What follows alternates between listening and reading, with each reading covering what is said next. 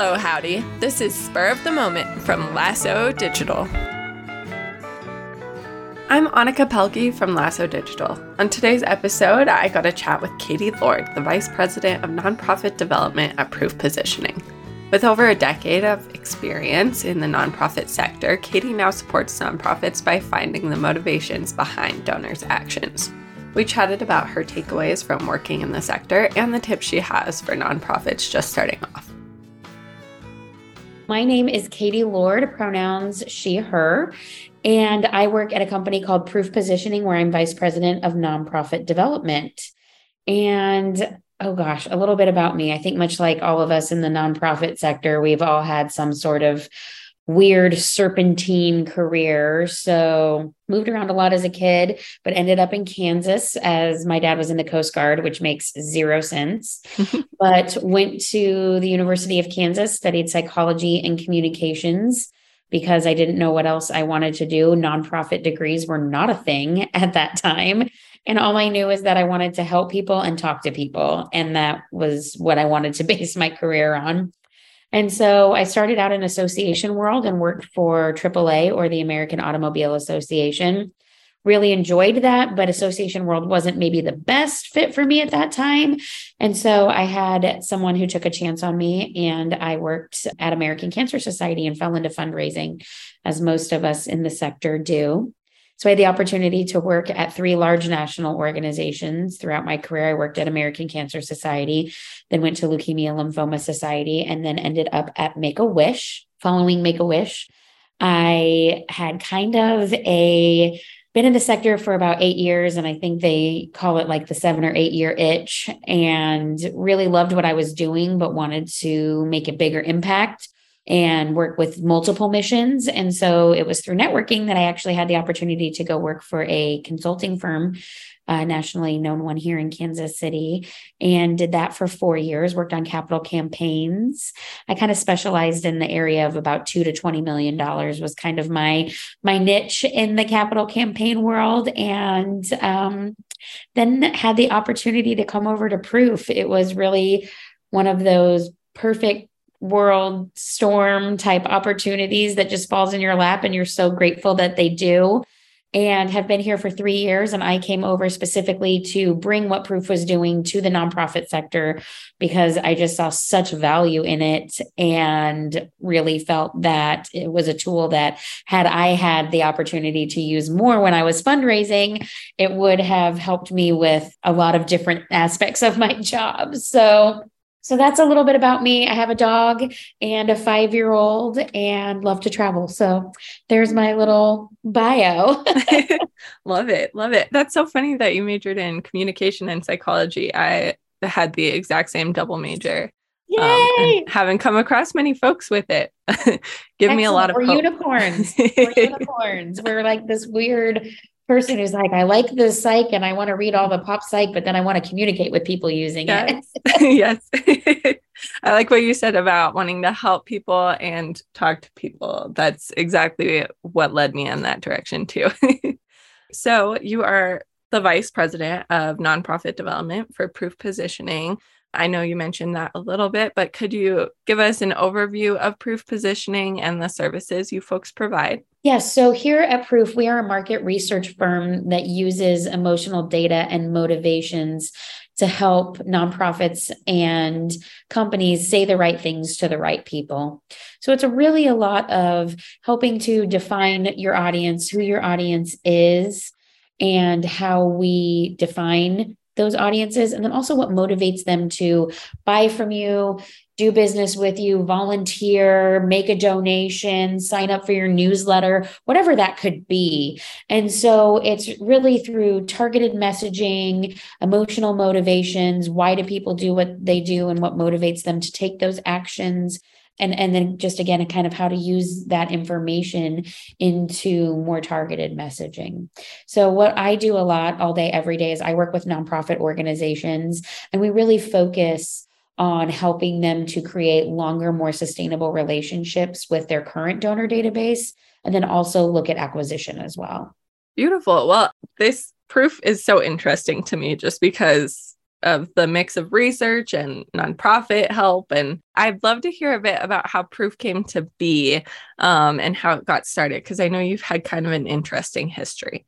Yes, we have. So our founder, Grant Gooding, and my boss, he actually came from the mergers and acquisitions world, where all day his job was to measure, blue sky. Why, when two companies were coming together, what was kind of the unmeasurable, if you will, and try to quantify that.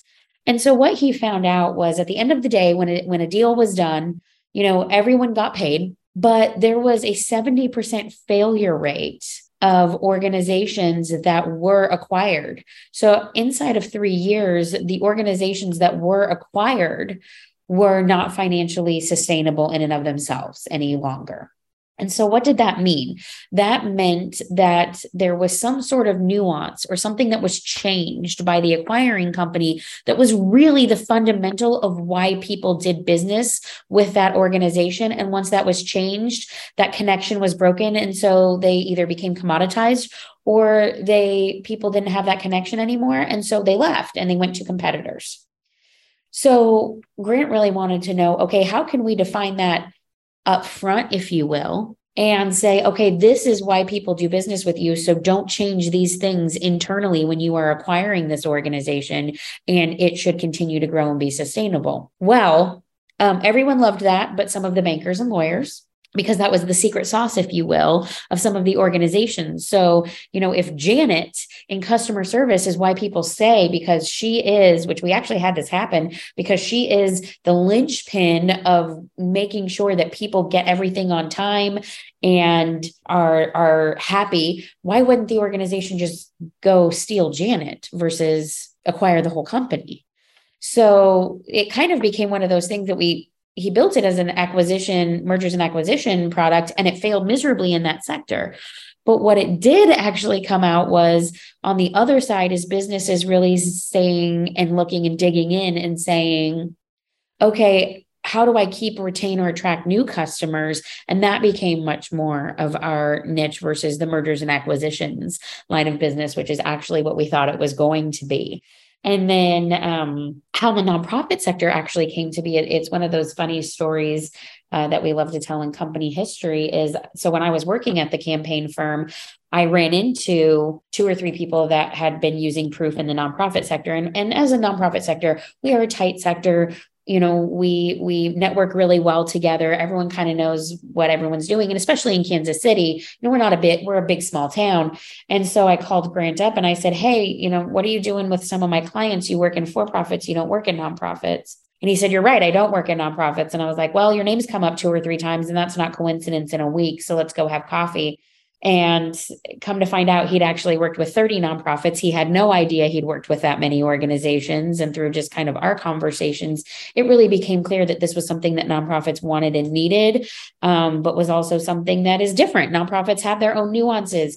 We are like business in certain ways, but we are not like business in other ways. And so how could we take what Proof was doing and really create an opportunity for it to become an affordable piece of what nonprofits can do as far as their donor and market research? That makes a lot of sense. I guess my next question is if you could tell me a little bit more about your career before your current position. I know you touched on a lot of different things you've done. You worked in an agency, a consulting agency before.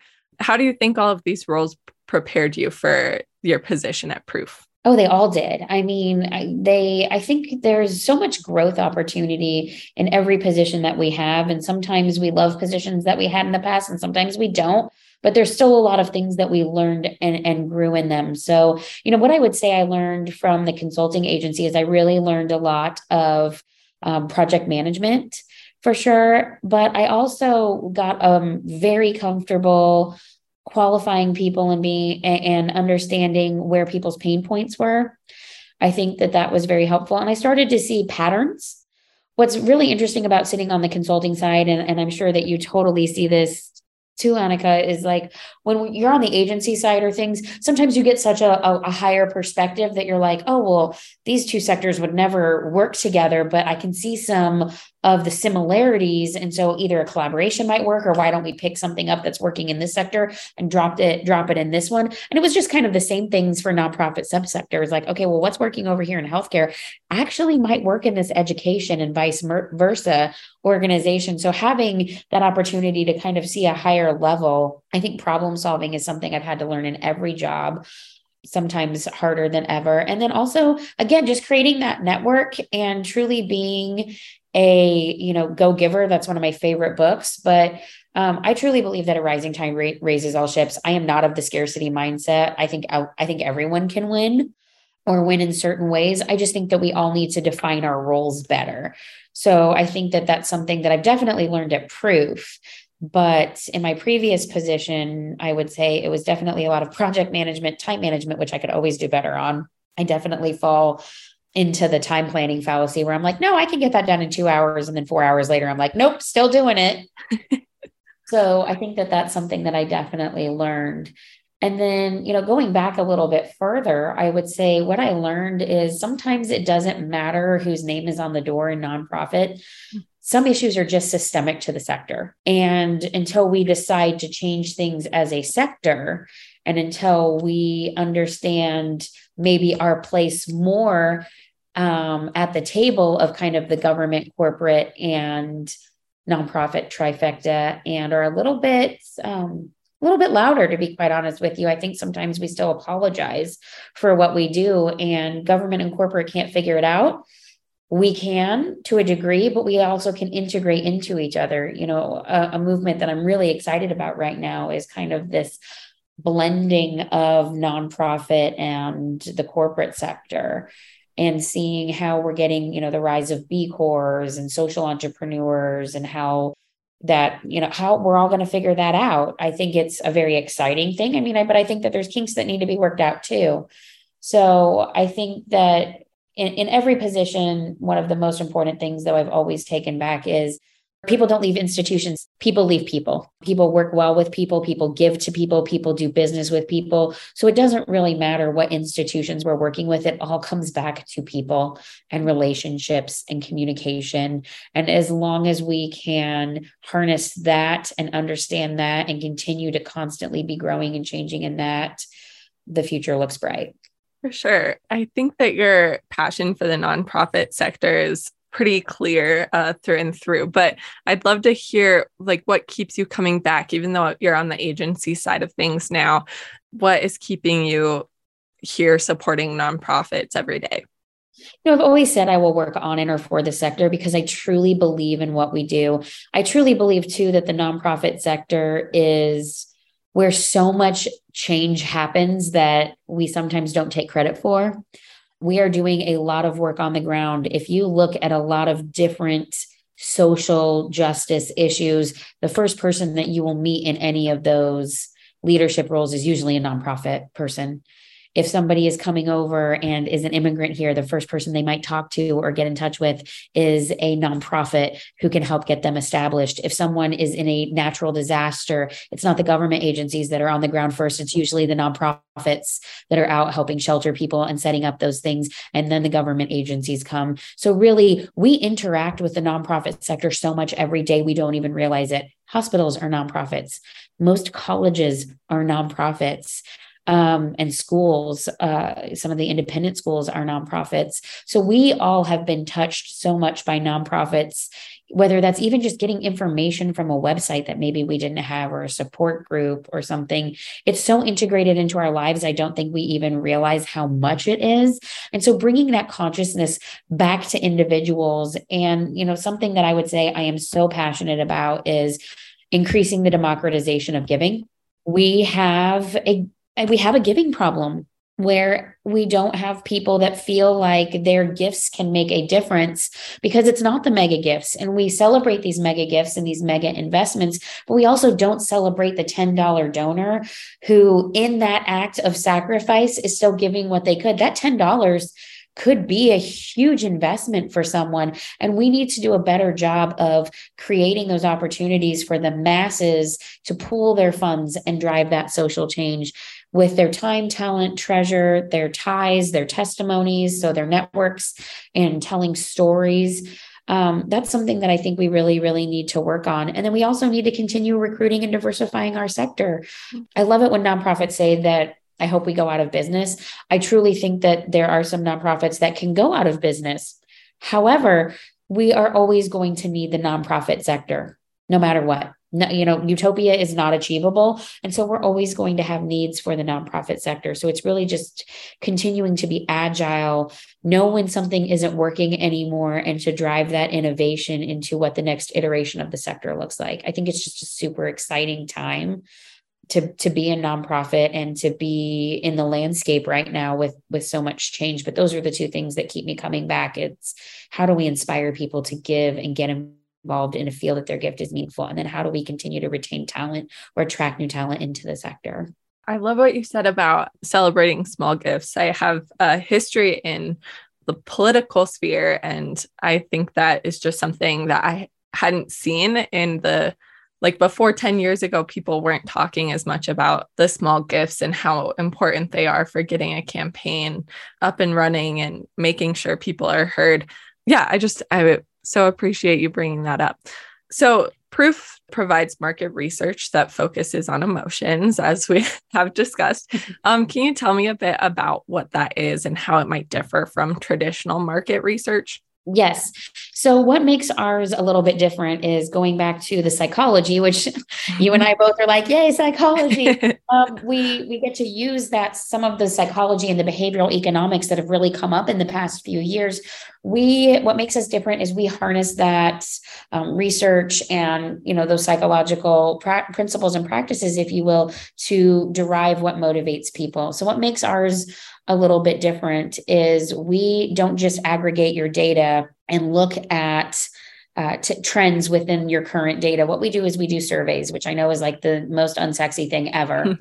When people are like, yeah, I take surveys. It's not that hard. I have SurveyMonkey. Okay. But what makes ours a little bit different is we have built out an algorithm, if you will, that measures using timing mechanisms and social behaviors to measure people's reactivity to messages. So what does that really mean? That was like a $50,000 explanation. So distilling that down is I measure your reaction time if you're changing your answers, and have built into this system a way for us to measure how quickly your brain is processing reactions to things. And that is how we know if there's a logical or an emotional decision. An emotional decision is almost instantaneous. You don't think about it. It is something that is so ingrained in you that it's tied to maybe a value or a way that you see yourself. And so you make that emotional decision. 100% of our decisions are made emotionally, actually. And then we use logic to justify it later.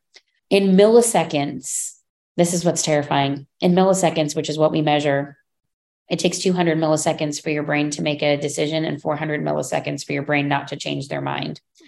And so we can measure if you did change your mind. And then outside of that, if you are starting to justify and go back and change your answer, or if you're logically thinking about it too much. So something that we constantly use is, when we're talking to people, if they have kids, it's like, how important is the safety of your children? Well, most of the time that's an instantaneous 10. I mean, you ask me that question and I go 10, I see a 10, I hear a 10 in my brain, and I've made that decision and I can select that answer without anything.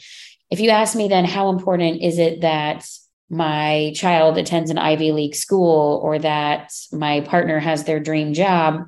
Well, that slows down a little bit. It still might be millisecond answers, but the answer, instead of a 10 on a 1 through 10 scale, might be a 4 or a 5 or a 2, depending. And that's a non-emotive answer. And I can measure the differences in those split-second decisions, and then come back and help you understand, what is emotionally resonant to people in groupings. So, a great example is, which I love to use this one. We had an organization and they came to us and they wanted to know kind of who was the decision maker for them to go out and visit the Arboretum. It's the Arboretum here in Kansas City.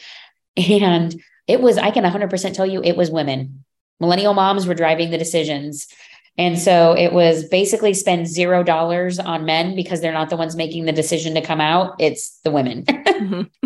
And so it's able to be like, okay, so don't spend any of your marketing budget here, spend it here. In another organization, we found that there was a vast difference in values between volunteers and donors. So people who were donors wanted to give a fish, people who were volunteers wanted to teach to fish, if you will.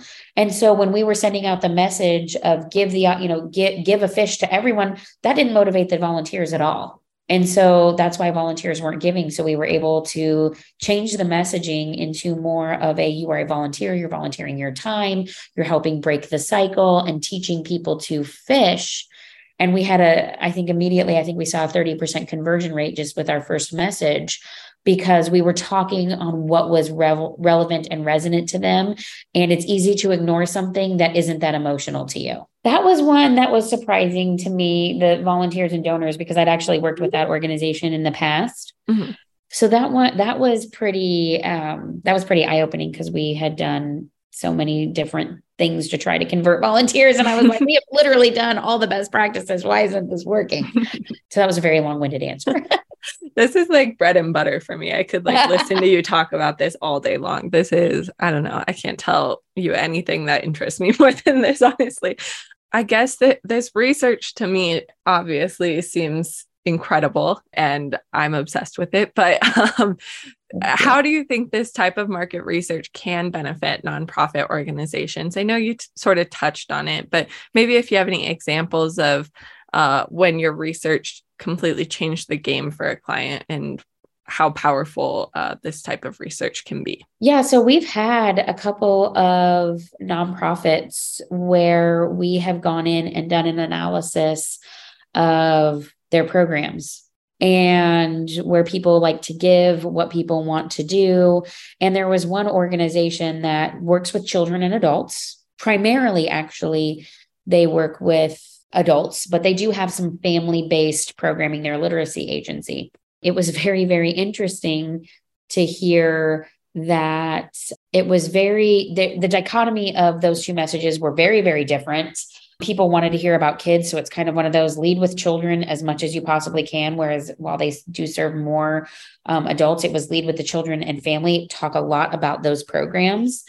But the other thing was as well is very, very much what we saw is it was all about creating autonomy within the family. And so they kind of were talking about autonomy on a larger scale. And it's like, no, you need to talk about what that means for a parent to become literate, to be able to teach their child to become literate, to be able to be autonomous within their community. And so, where kind of it was a lot of kind of, well, we do workforce development and we do this and we do this. And it was like, no, we really need to just go back to, shore the core, if you will. And we've had that several times, actually, where we've had to go back. We've told organizations before to cut programs where like people that, people do not see this as part of your wheelhouse. And so that has been transformational, where we have told them to stop talking, basically every time you bring up this program, you're losing money. So you just need to either, if you're going to continue to do the program, that's fine, but you need to basically just stop talking about it and focus on your other programs. And that will hopefully raise enough in, operational support that you can cover that program, or you just need to do away with it. Mm-hmm. Something else that we've done is, which I thought was really fun, is we've done some digging into organizations that have earned revenue models. And so how do you get a client to become a donor and a donor to become a client? Sometimes those can really make sense. And sometimes it's like, well, they don't see themselves in this way. And so it was dividing those audiences. But how do you also define that middle ground of like, oh, okay, I come and I, take a class from your institution, but then how do I, look at my class and then become a donor as well? How do we kind of start those journeys of creating those? And those have been really transformational for many. Is how do I get, again, going back to an organization that we just did, they offer a lot of free services or free programming, but it's okay, once you use those, how do you become a donor? Mm-hmm. And that was, pretty interesting on how the message really was different from corporations to individuals, but most of them came in through corporations.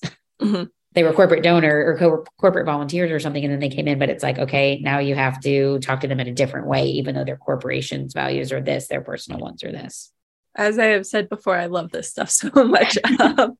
I'm glad you brought up the concept of nonprofits cutting programs. I think that must happen all the time, just because any person in the nonprofit world is the kind of person that just wants to help in any way they can. And it's easy to expand what you want to provide to the world through your nonprofit, but I'm sure that can be detrimental at times. So thank you for touching on that. Well, no, like, and just to expand a little bit, I mean, yes, sometimes it's cutting programs and sometimes it's creating collaborations and identifying who those collaboration partners could be, because it could be people that your donors are already giving to. And it's like, okay, well, they're giving to them, they're giving to you. Why are you two not talking? Because this could be, you know, a pretty big opportunity for you to do a joint program. And that goes back again to knowing where we are in the system. We can't all be all things to all people. An agency can't, a nonprofit can't, a company can't, the government can't. We all cannot be all things to people. So it's understanding in a continuum of any sort of social problem, whether it's hunger or homeless pets or veterans or, foster system or things like that. Where does our organization fit? Where are we the best and where are we not? So where can we shed that and really focus on what we do and then create those partnerships to kind of move people through a system? That's how systems change happens. And I think the more that we start to understand that and understand our individual roles at nonprofits within the larger system, the better everyone's going to be and the more change we're going to make. Mm-hmm. That's something that we help identify a lot. For sure. I guess speaking of finding our place in our systems, Lasso has brought in a fundraising branch within the past year or so. Which I love so much. Yes, I cannot even tell you. I love it. I can't imagine like why it doesn't happen more often, because there's so much overlap in those two areas. I can tell you why it doesn't happen though. And I would love, this is my perspective. And I would love your perspective as well on this, Annika, because you live it every day. But I think when you are in nonprofit, sometimes, the marketing and the fundraising department should be best friends, and they're not always. In fact, I've seen it more often than not that they're not best friends.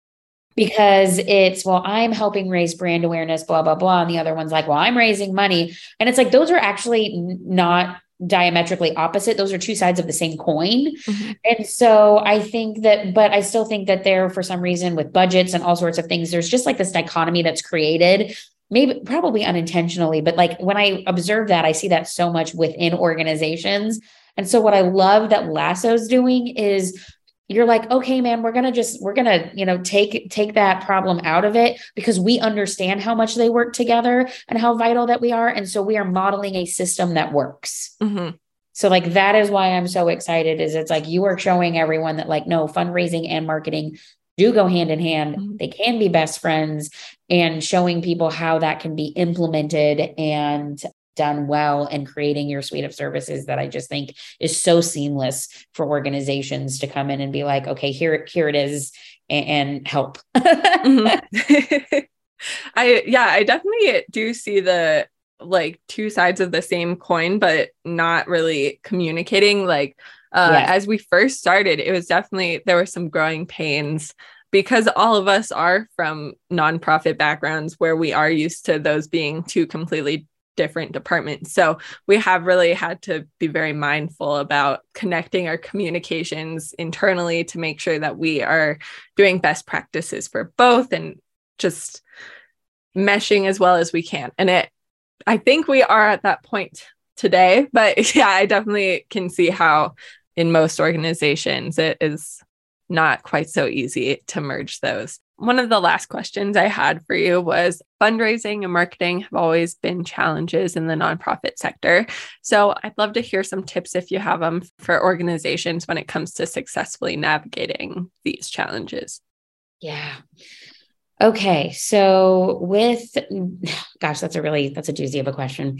Okay. So some things that I would say that we just need to start thinking about is, of course, donor pathways and how we are communicating not how we want to be perceived, but how our donors want to perceive us, if that makes any sort of sense. Mm-hmm. So what I mean by that is we really have to start living by the platinum rule, treat donors how they want to be treated instead of how do we want to treat them or how we would like to be treated. Because it really is going back to, we live in the Amazon and the Netflix world, right? I expect Netflix to know me and they tell me what shows to watch next. And the same goes with Amazon. They're like, buy these other books, Katie. And I end up doing it all the time. And so what we need to do is create those experiences for our donors, tell them the stories they want to be told, feed them the content that they want to be fed because they are getting so many messages coming at them all the time, not just from us, but from all the other nonprofits that they support. And we really need to be feeding them what they want so that it goes to top of mind. The next thing that I would say that is so important is we really do have to be multi-channel. And how can you do that is recycle messages. Evergreen content is okay. And also tell a story or a narrative that you're telling across multiple channels. Tell it in your email, tell it online socially, tell it in your direct mail, because the fact of the matter is, because I'm getting all of those messages, I'm not probably remembering your message. And so if I'm getting it from multiple sides, you're reinforcing that, and I'm more likely to take action or notice and have you rise out of that noise. And again, you might have gone, okay, well, we posted that a couple of weeks ago. I can guarantee I can't remember what somebody posted a few weeks ago. I can't remember what I posted a few weeks ago. So give people reoccurring content, give them content from you that maybe you have posted before because it could be new or they didn't notice it the first time. And also build up from other sources too. Your job as a nonprofit is to be a resource for your cause area. And you can't be an expert in all things, but what you can do is be the person who knows where the content comes from, where the best research is, where cool things are happening. And it's your job to feed that back out and to be that curator of content so that people know and trust and build that brand story voice with you, but also just, again, create that trust. So trust is so important, and it's something that it's hard to earn and can be lost very quickly. But we know right now that actually we have more trust in corporations than we do in nonprofits. Mm-hmm. That's kind of a scary thing a little bit. So we need to lead into being the curators of those content, building that trust, showing people the impact that we're doing, and continually telling them that again and again. I guarantee you're not going to be oversharing. And then my last thing would be, I know we all have acquisition and we all really need to focus on acquisition, but going into a recession, which I know unpopular opinion, we really need to be focused on who do we have right now? How are we maximizing the lists and the donors that we already have? I can guarantee we are all not maximizing our current donor databases. We're not fishing in our own ponds enough. And that can cause people to leave or to lapse. Instead of nurturing the relationships that we have, those are the people that are tried and true and want to continue to grow with us. So let's talk to them. Let's nurture those relationships instead of constantly trying to acquire or do new things. Love the ones you got. I love that. Yeah, you bring up a lot of good points. I think something that obviously is very closely tied to fundraising and marketing, as Proof Positioning knows very well. Emotional motivations are really, really important when making big asks and building any kind of relationship with your donors. So I'd love to hear what tips you maybe have for finding those emotional motivations of supporters for maybe like a small organization that's just starting out. So for a small organization, if you can, it's really important to do A/B testing. And I know that that's time consuming, but you really do need to do some A/B testing, just very, very basic, just change a picture or change a call to action. It doesn't have to be you're writing two completely different campaigns. It can be small tweaks that make huge differences. So start doing and get in the habit of doing some A/B testing. And then also, of course, I'm going to say Proof, but what you really need to be doing is asking your donors. The best way to know what your donors want is to ask them, give them what they want. The best way to do that is through surveys. even if it's a 5-question survey that you're doing annually, asking people, how do they want to be communicated with? How do they want to hear from you? What stories are of interest? So that you can start segmenting those lists, even if it's very basic to begin with, volunteers versus donors, or by category of donor. There's so many different ways that you can do that, but start giving people the content that they want in the medium that they want at the most basic level. That is the really good place to start, and to start, again, building on that trust of, okay, they said don't email, so I'm going to call, or I'm going to do social media posts. And then the last thing is, you cannot be good at everything. Pick two things to be really good at. So pick a social media channel, pick email, pick direct mail, pick phone outreach, whatever it is, but you need to crush 2 of those areas. The top 2 areas that your donors come back and tell you that they want to hear from you on, those are the areas that you need to spend all of your time on, because you cannot be all things to all people. And you need to very much focus on where your donors are, not where you want them to be, not where you want to find them, but where they currently are today. Yeah, I think that is super helpful for our listeners out there. I think that a lot of folks get started in nonprofit and then don't really know how to do the fundraising, marketing, like relationship side of it right away. So I'm sure people really appreciate that. Really, fundraising and marketing, you guys should be best friends, and you need to be having joint meetings and constantly communicating, and just make sure that the right hand and the left hand know what you are each doing, and at least rowing in the same direction and not stepping on each other's toes. Communicate. Sweet. Well, do you have any final thoughts before we sign off? Just everyone continue to be curious. That's something that I would say going into 2023. Things continue to change. Technology's changing. We constantly are hearing in the world that the sky is falling, but just continue to be curious, be open-minded. Even if you tried something a few years ago, try it again. Things have changed. If you tried things pre-COVID, it's a great time to try them again. Be curious on what's new and happening. Read articles, talk to people like Lasso, and, listen to webinars. Just constantly be curious and hear what's going on, because we really do have so many exciting things happening in the sector. It's the best time to be curious and try new things. Be curious and be nimble.